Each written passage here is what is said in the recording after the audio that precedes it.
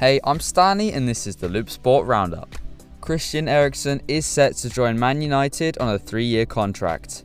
Is this a good signing for the Red Devils? This would make their second signing after their first being Tyrell Malachi, who arrived at Man United training ground to seal his £13 million transfer deal. In other transfer news, Andres Christen is set to join Barcelona on a free from Chelsea.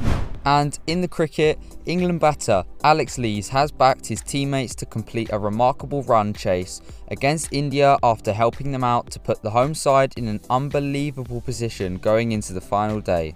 England were left chasing what would become their highest test target of 378 after bowling India out in 245 shortly after lunch on day 4, and a brilliant century opening stand between Lees and Zach Crawley provided the perfect platform. I'm Stanley and that was your Loop Sport Roundup.